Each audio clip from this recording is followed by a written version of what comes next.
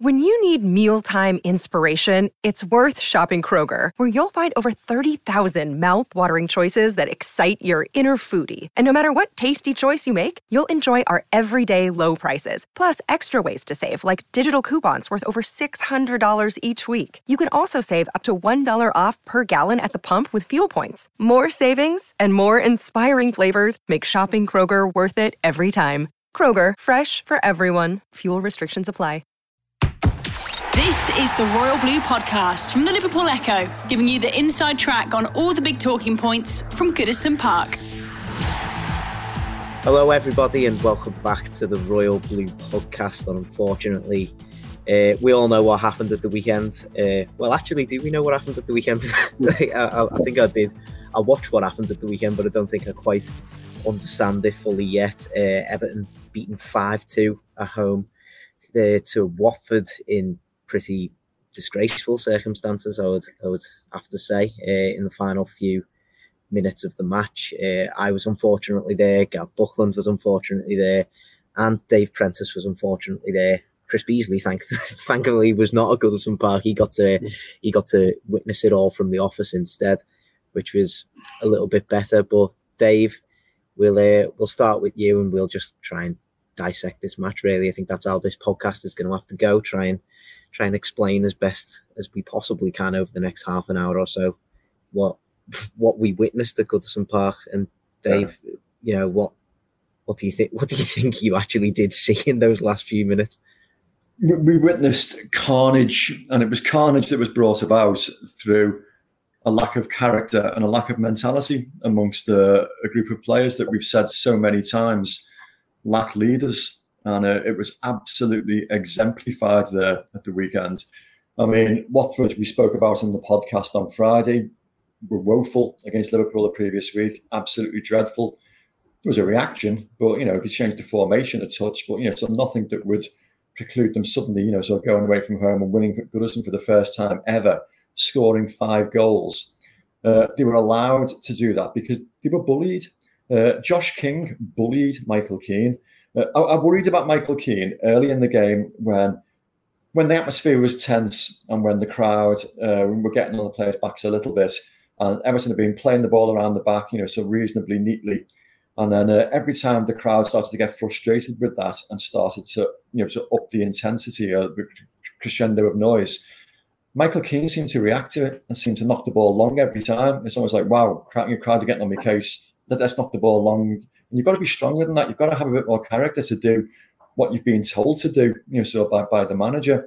And, you know, don't want to just single out Michael Keane. He had a very, very poor game, you know, but so did both fullbacks. Ben Godfrey was marginally better than he has been in recent weeks, but still, you know, so not good enough. And there was not enough, you know, so cover from the midfield. I mean, I think you highlighted it, didn't you, Adam, in the tweet that you put out about those 2 tackles that were missed on the halfway line that led to the 4th goal. That was shameful. You know, you've got to go through, you know, so 100% desire and intensity. I mean, that's not saying clean a man out. That's just saying, you know, so give absolutely 100%, you know, to try and win that ball rather than just trying to nick it. It lacked leadership, it lacked character, and the manager was right in what he said afterwards, and that we made too many mistakes one after the other. And we did make mistakes, and they were schoolboy errors. I mean, that 4th goal will haunt me for the rest of my life. It was like one of the worst goals I think I've ever seen us concede. It was just abysmal. But equally, there was so much character lacking in the squad throughout, and that can't be changed. You know, we've lost a couple of leaders in Doucouré and in Dominic Calvert-Lewin.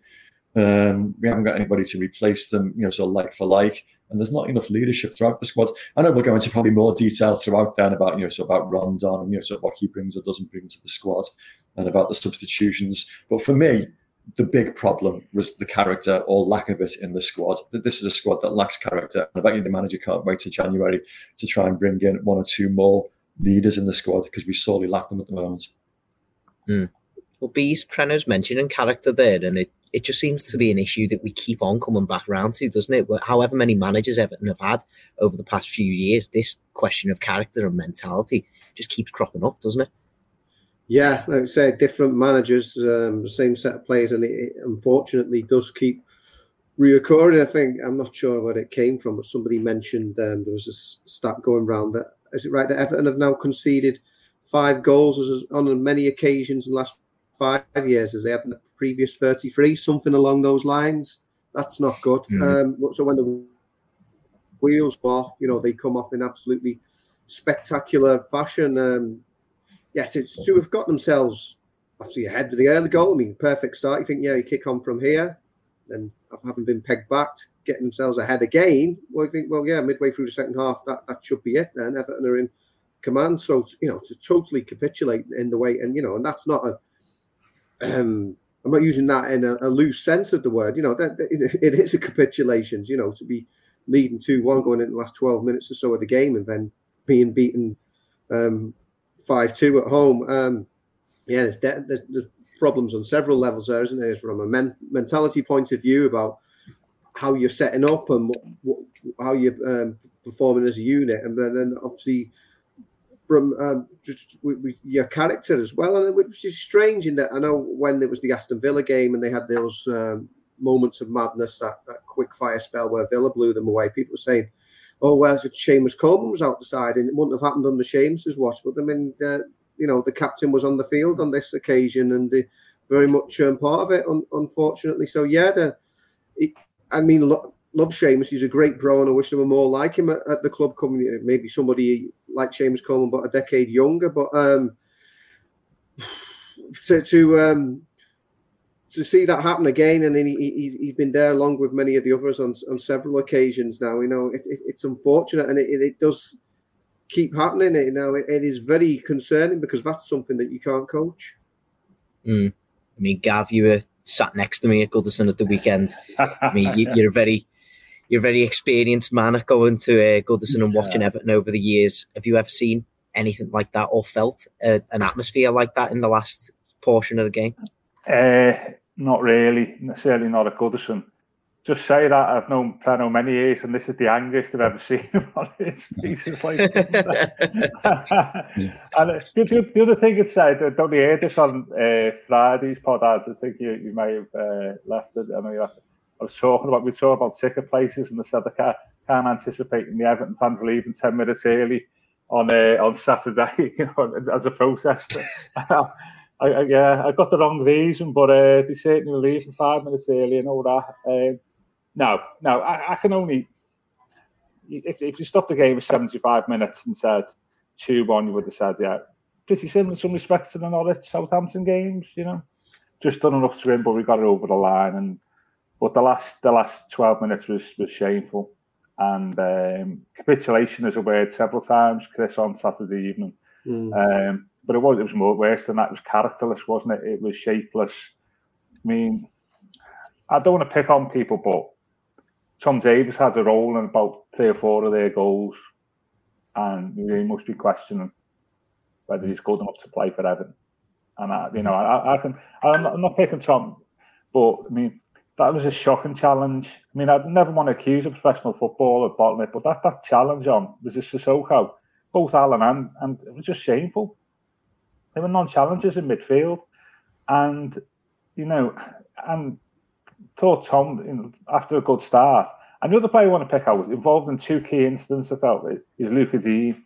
We were winning. The first 50, I was sitting next to you, I was in 15 minutes. 1-0 ahead, Watford really aren't doing much, and you're thinking, we did comfort zone here. We maybe, had the chance to score a second goal. Thought this could be a comfortable win if we apply ourselves properly.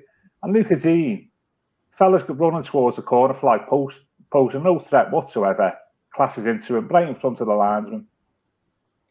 Give away a totally needless free kick. And that was the first thing. And the second thing is, when there was a 2-0, was it? Golden opportunity. Just control the ball, have a shot on target, ballooned it over the bar. And he was involved in 2 key incidents for me, but Davis and let's face it, I thought Alan had a poor game, apart from one of the worst starts I've ever seen at Goodison, to be honest with you.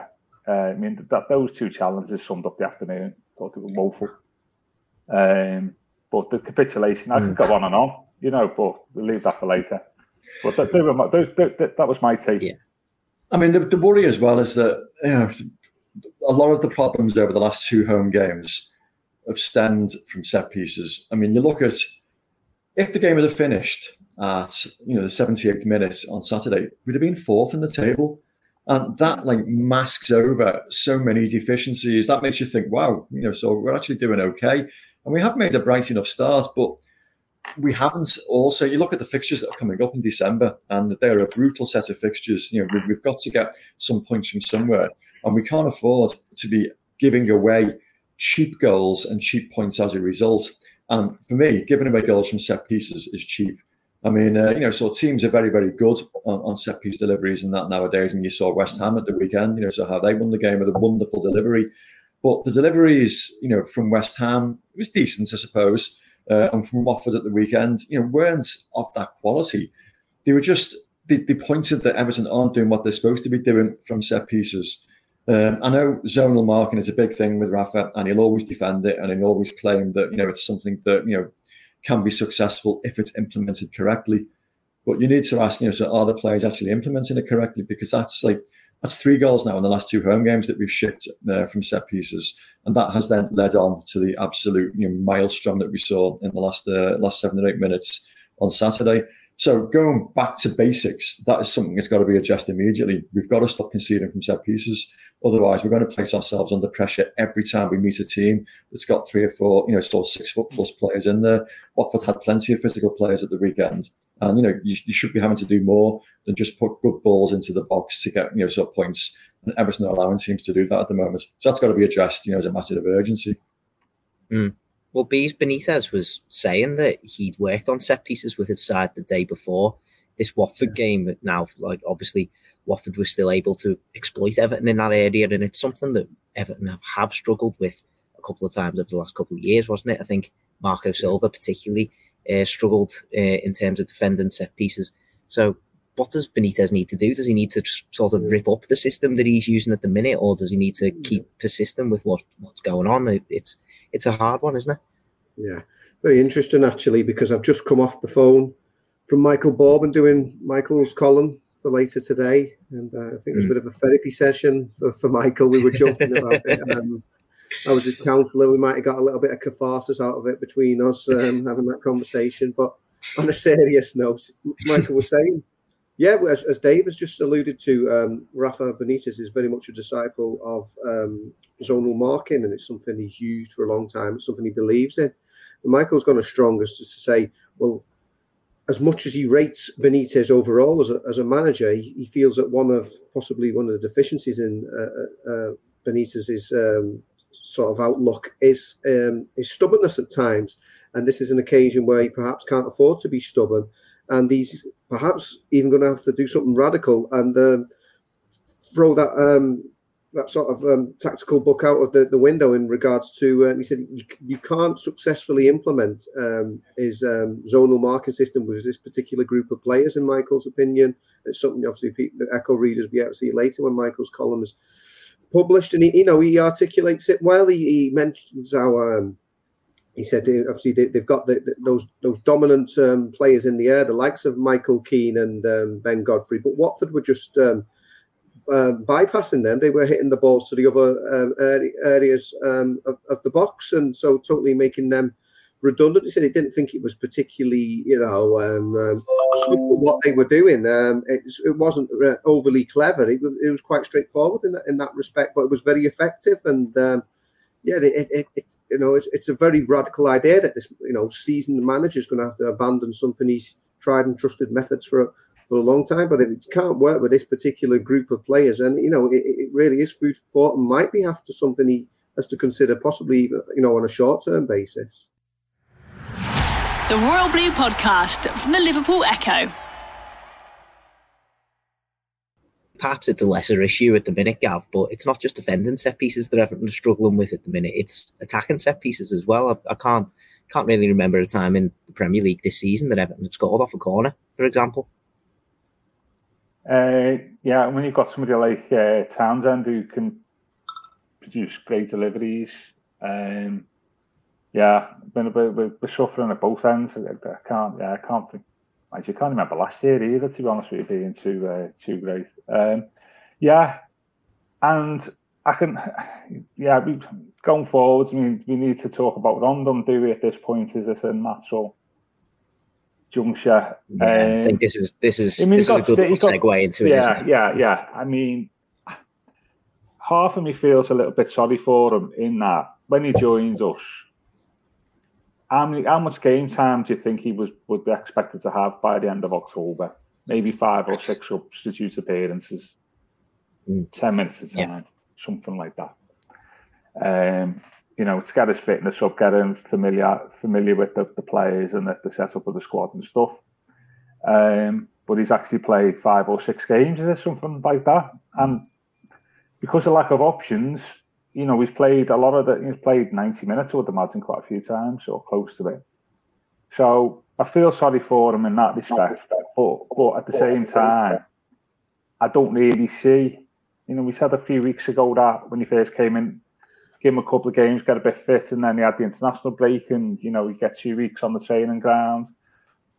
And really, to be honest with you, I've not really seen much improvement or much evidence that he's actually more effective because of his fitness. Just thought he was poor on Saturday. I could understand why he was kept on, but he just, I don't know how many chances he had in his game time. Very little. So I thought he was poor on Saturday, but we didn't lose. He's got to stay, but we didn't lose the game because of Rondon. And the substitution we'll obviously talk about. I think it made sense to keep him on the pitch and take, make the substitution. But it was just a bit disappointing with Rondon, isn't it? Just not offering enough, is he? And I felt that was evident on Saturday. But I could understand why there was booing. But at the same time, I thought it was enabled Gray to go out wide left and bring Richarlison. Richarlison come on to Rondon. Richarlison's not fit enough to be a sole striker. Play right up top at the moment. So it made sense. Anthony Gordon, I think, was running out of steam a little bit. So that substitution made sense for me. As I said at the time on Saturday, though, I think a Iwobi for Gordon would have been a different. That would have been the end. That would have been an incessant one if you thought the action for Gordon was, for the sub that happened, Richarlison for Gordon. But it was that would have been an incessant sub. Yeah, feel sorry for Rondon to a degree, but not doing enough. For me. Well, I think Gav hits the nail on the head, really, doesn't he, Preno? I mean, Salomon Rondon, he has had a lot of game time now. I would argue that he probably is at least close to reaching full sort of match fitness at this point. But, I unfortunately didn't see the game against West Ham, so I was going into this game with sort of a clean mind about Rondon, and he was anonymous for me. I think that was the main worrying aspect. As soon as Richarlison came on, 4 minutes later, he found himself in about 20 yards of space in the centre of the goal to score.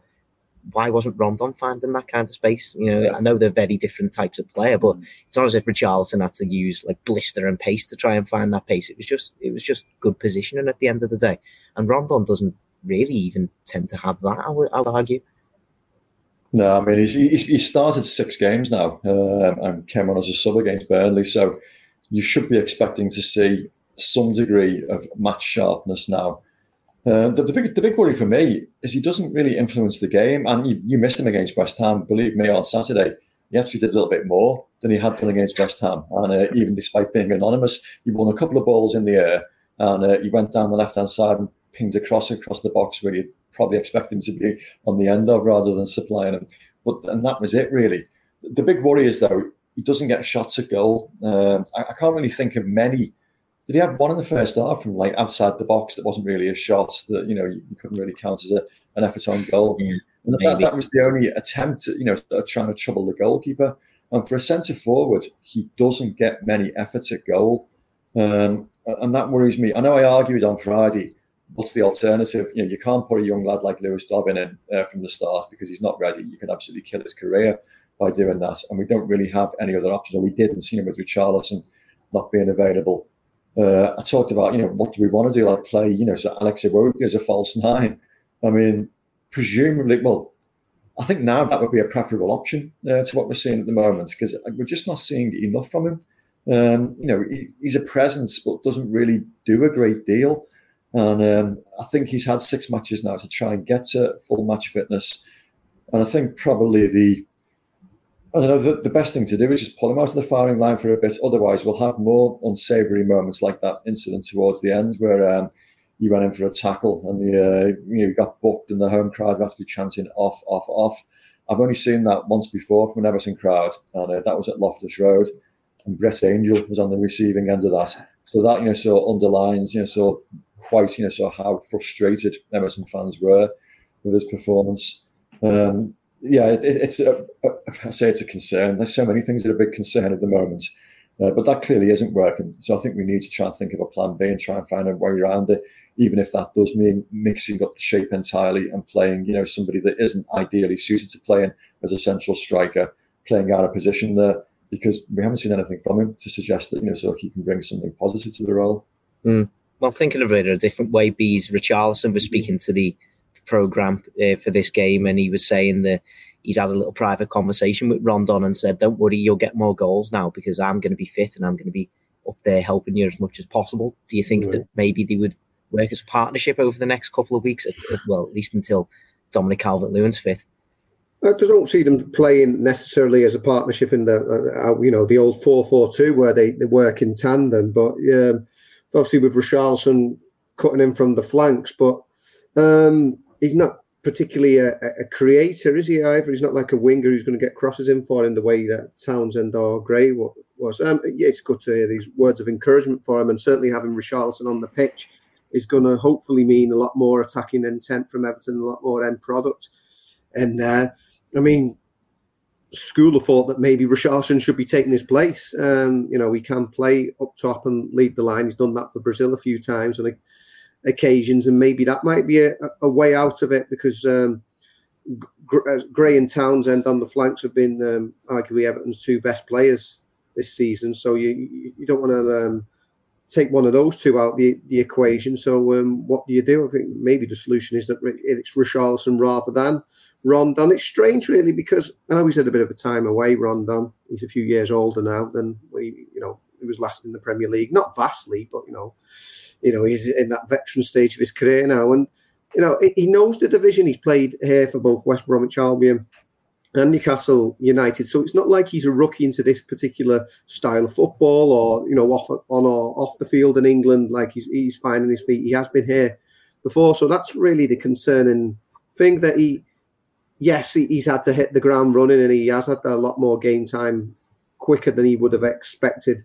But yeah, you'd have thought he'd have had a bit more of an impact, i.e. some impact over these half a dozen games that he's played so far, given that he is a player with experience in this division. Yeah, it can only be a good thing that Richarlison is fit again, particularly with Dominic Calvert-Lewin's prolonged absence now, and it looks like it'll be a few more weeks without DCL. But in regards to actually working as a partnership, I'm not too sure how that particular one would work out, in that Richarlison being a foil for Rondon. I'm not too sure. He kind of does his own thing, but yeah, then personally, I might be inclined, certainly for a week or 2, take Rondon out and put Richarlison centre forward. Could that maybe open up a little bit of a change in formation, Gav? I mean, this was Everton's first game without Abdoulaye Doucouré after his injury. Tom Davies came into the lineup, as we've already mentioned, but he can't really replace Doucouré's influence, can he? And I don't think there is a single Everton midfielder who can replace Doucouré's influence in that sense. No. So do you think that maybe bringing Rondon out of the team and adding in an extra midfield body, whether that be Jean-Philippe Gbamin or maybe a returning Andre Gomez or something like that, will that open up a little bit more options in the future? Yeah, it's a good point. I'm not sure how many times in his career Benitez has played 3 in the midfield. He's normally been a 4-2-3-1, 4-4-2 guy, hasn't he? And let's face it, if, with all due respect, Gbamin, Gomez, if you're hanging your hat on those 2 for different reasons to sort of shore up your midfield, it just shows the sort of the paucity of options, and also how unlucky we've been with injuries as well, which we should, though that didn't contribute to Saturday's debacle. Yeah, maybe. I mentioned on Friday whether you play 3-4-3, maybe 3 at the back, 4 in midfield, and then 3 up top. It does, yeah. But I just got to, I just keep on going back to that last 12 minutes on Saturday, and it's all right, good, very well talking about zone and marking, but could you trust our defence with man-to-man marking? No, because I said at the start of the season, didn't I? And I said repeatedly on this podcast, every week, our biggest problem is centre-halves, centre defence, in terms of the quality and even allowing for the fact that we've got 4. That I felt that was the biggest issue in the team, and you've seen that in abundance over the last week. And concerned about Keane's lack of confidence. Penno alluded to it there. Keane's lack of confidence when under pressure, and the way he can just—I wouldn't say fall apart. He can just his head goes. Godfrey, yeah, I get the COVID stuff, but is some of the times out of position on Saturday. So that there's 2, and then obviously Holgate can't even get in the team at the moment. So it's all right me saying 3 at the back, but which 3 would you have? So yeah, I think formation change, yeah, but have we got the players to? It's all right me saying 3 at the back. Well, your 2 defenders, central defenders, perform poorly. They're just going to make it even worse. So. Yeah, maybe positional changes, but you just want them to apply themselves better. You can't legislate for those 2 challenges in the middle of the park, whatever, for their 4th goal. You can't legislate for that, whatever formation you've got. So the players got to apply themselves and show character and show leadership, which was all sadly lacking on Saturday. That's what we need to fix. The Royal Blue Podcast from the Liverpool Echo. I mean, Preno, like I've mentioned, Gbamin when I was talking about the midfield there, he was on the bench on Saturday. Didn't get on the pitch at all, even when it looked as if, I think particularly Tom Davies looked as if he was tiring towards the end of the second half, didn't he? Is there anything that we need to read into that? Is he not fit enough? Is he not showing enough in training? Like it is a bit strange that an out-and-out defensive midfielder didn't get on the pitch, especially when Everton were capitulating as they were. Yeah, it's probably a bit of both. I mean, I was looking at the substitutions that Rafa has made over the last few games, and this is a manager that's quite enthusiastic about making changes and shuffling his pack, and not tinkering, but so certainly making changes. And he's made very, very few over the last few games. I think there's only 1 substitution against West Ham, and there was only 2 at the weekend. And I'm not sure if he's used his full complement of substitutes for a few weeks now. And to me, that does underline that, A, he's got a lack of options available to him, but he probably doesn't trust, the fitness of the players. I mean, I think we were all a little bit surprised that Richarlison didn't start at the weekend. But in hindsight, it probably was the right decision. He only started full training on Thursday. So to, toss him into the starting lineup 48 hours later would have been asking an awful lot. We thought, he probably would have done that, let him play for an hour and then maybe bring him off. But clearly, things are so bad on the injury front at the moment. He doesn't want to suffer any kind of unnecessary recurrences of injuries. And it was a concern that we saw him, rubbing his knee after, quite a heavy challenge fairly soon after he came on. So I'm guessing he's doing exactly the same with the other players in the squad. Gbamin, he doesn't want to introduce if he's going to suffer a recurrence of whatever the hell it is he's had recently. It was a tooth abscess he missed a game with, so not so long ago, which sort of underlines, so how bizarre our injury record has been this season. And it's the same with, other players that are either too young to be able to be trusted to bring on, unless it's like 5 or 6 minutes at the end of a game, or their fitness levels aren't at the required level. I mean, clearly there's a problem at the club at the moment, so with fitness and recovery and rehab. Too many players now seem to be suffering, recurrences of problems. I mean, Dominic Calvert-Lewin is the key one this season who had, a quadricep issue and then broke down. Abdoulaye Doucouré has suffered exactly the same injury he had last season on the same foot, and it's a stress fracture. And that suggests, has he been rushed back a bit too quickly? And it sounds like they've only just caught this issue, so just before it became properly serious. So hopefully it'll be a few weeks for Doucouré rather than, the 7 or 8 weeks we feared at first. But it does suggest that there's like sort of problems, throughout the squad and and throughout the club, as far as like rehab and fitness is concerned. The manager's only been here a few months, and he needs to get to grips with that and look at that. And obviously he's tried to address it by bringing in a new fitness coach from Newcastle, so somebody that he knows well. But I think we may see even more changes in the future as well. A number of deep-seated problems, with the players, with the setup of the squad. I know that paints a very, very bleak picture.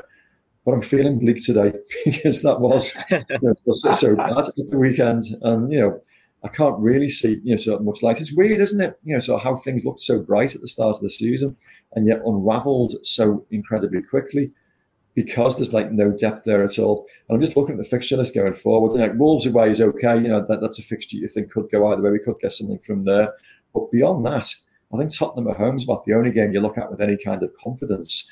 I mean, I genuinely thought watching the game yesterday afternoon, I don't want to go to the derby in December. Or, it's December now, isn't it? I don't want to go because they are playing so well. What they could do to our defence at the moment terrifies me. It really, really does. And we've also got Chelsea. We've also got Manchester City, so in that little run of fixtures. Arsenal, who are showing signs of a little bit of a return to form. That worries me. Sorry for the negative tone, but it does, so that concerns me deeply.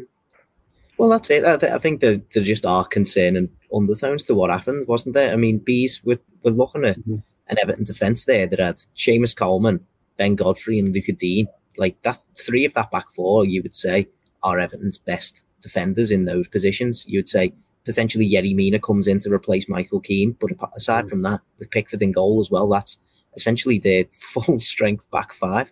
And they were still making very, very, schoolboy errors essentially, and this isn't an isolated incident. Let's be quite honest. These are defenders who've been making these mistakes for the last few weeks, months, years under different managers as well. So I think it's right to be a little bit concerned about something like that, isn't it? Yeah, and you mentioned all those ones that you've mentioned. They're all international players as well. They're players of pedigree, as it were, but as a collective unit, there have been far too many meltdowns like this. Again, it shows you whatever we think about him, we've all got different opinions of him or how good he is. How much of a miss Yerry Mina is at the moment. He's at a bright start to the season, but it has unravelled very quickly. Everton got a good start. Those points had to be won, but they were from a position where you would expect them to get a decent return. And these last 2 home games, you'd have certainly thought that it got something from them. So all of a sudden, that it's turned around. Like as Dave said, suddenly it's looking very concerning, especially with the the injuries, which are unfortunate. But the same group of players. Don't want to keep harking back to obviously what Michael Ball said to me shortly before we went on there, but I think it's pertinent in that. He was talking about maybe what they do was when they get back in training, would be to watch those goals again, just to go through them, because we can just imagine, can't we? And with a few training shots coming out, and the players laughing and smiling, and we go again, sort of mentality, and looking forward to the Wolves game. But there's got to be an inquest to this. In the Premier League, fortunately.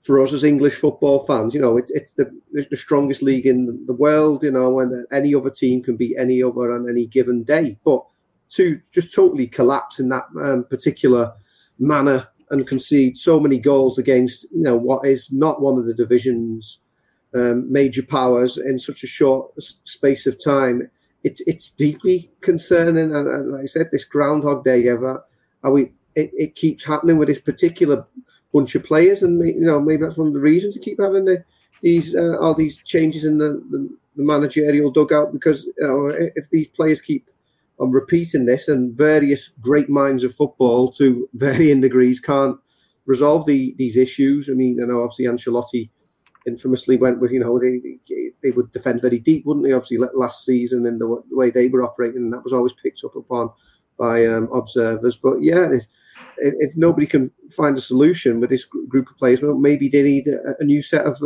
players. But then you're snookered, aren't you? Because you're hamstrung by all the FFP restrictions, and Everton have spent so much assembling the squad.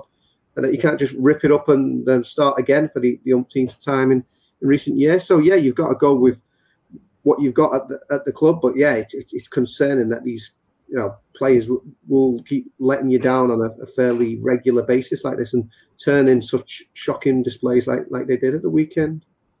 I mean, I think Bees has picked up on the pertinent issues really there, hasn't he, Gav? I mean, this is tiring at this point for being an Everton fan, isn't it? Because it's the same old issues coming up, and this might be the first time that Rafa Benitez has had to face these sort of questions and these issues with his squad. But the Everton fans have seen this so many times over the years that it is just annoying at this point, isn't it? It is, but not. If you go back to my old favourite George Graham saying that every manager who walks into the dressing room the first time, he should be cognizant of the fact and note that these are the players who got his predecessors sacked, and that's really what Benitez. I know Ancelotti's slightly different though. I would have imagined he'd been under pressure this year if he'd have stayed, and that's the thing, isn't it? A lot of these players have been. I'm just trying to think. I mean, how many of these players have played for Koeman? Certainly, Allardyce, Silva, Ancelotti. Three managers there. Not tore up any trees when Unzi was in charge. Similar group of players, really. And I'm not talking about just the 11 on Saturday, because obviously there's a few there that I think are not subject to that rule. Graham Townsend certainly, but what more do you expect? A lot of these players have got previous. Just go back, keep on going back to the centre of the defence out. If we can't get that right, then we're going to be struggling. That gives you stability, doesn't it, for the rest of the team, and we're just not good enough there. And we'll struggle to progress if we don't address that issue. But as Chris says, quite rightly, as we always say, we haven't got the cash to do it.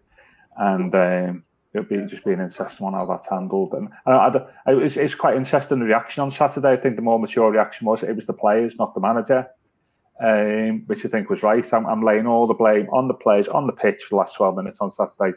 But it's now the responsibility of the manager to change that, to make sure that doesn't happen again. The worrying thing for Benitez is that this group of players has happened before Saturday.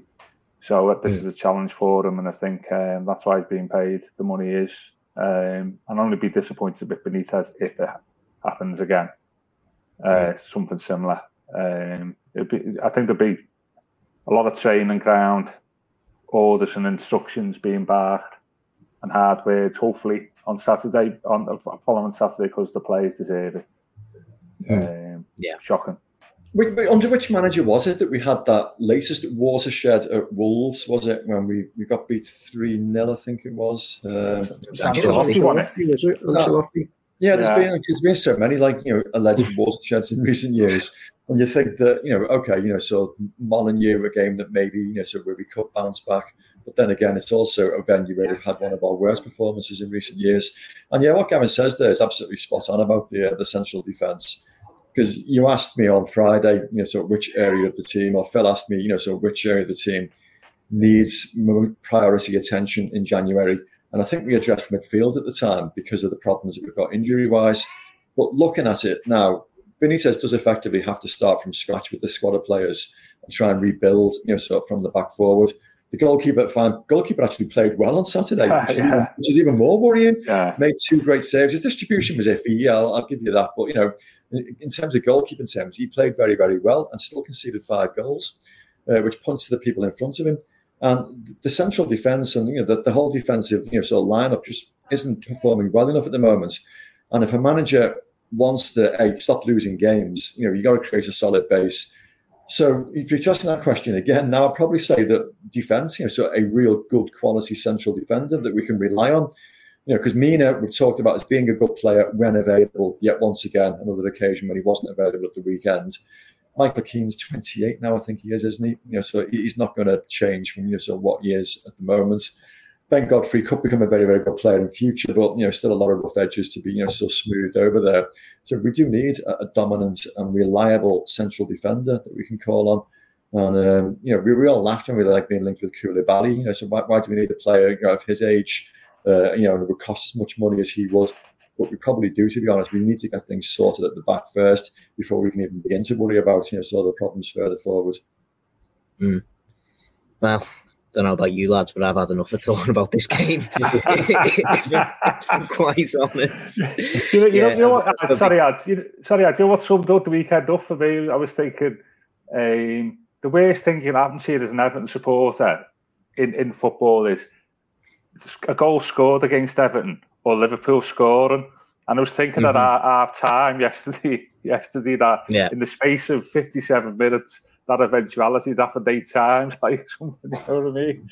And as Dave pointed out, if Liverpool had actually won 6-0 at United, Everton would have moved up a place, so they didn't even do that. It can't even do that for. Maybe that was deliberately, that's why they eased off the gas. They saw the table and they were like, no, we can't give any. The other worst thing about yesterday was like the one thing I'd like when you have a bit about football, about Man United. I always say to Liverpool, at least you've not beaten United 5-0, because the anniversary that's this week, and now we can't even say that anymore. Typical. Well, at least we could finish with a laugh. Anyway, absolutely.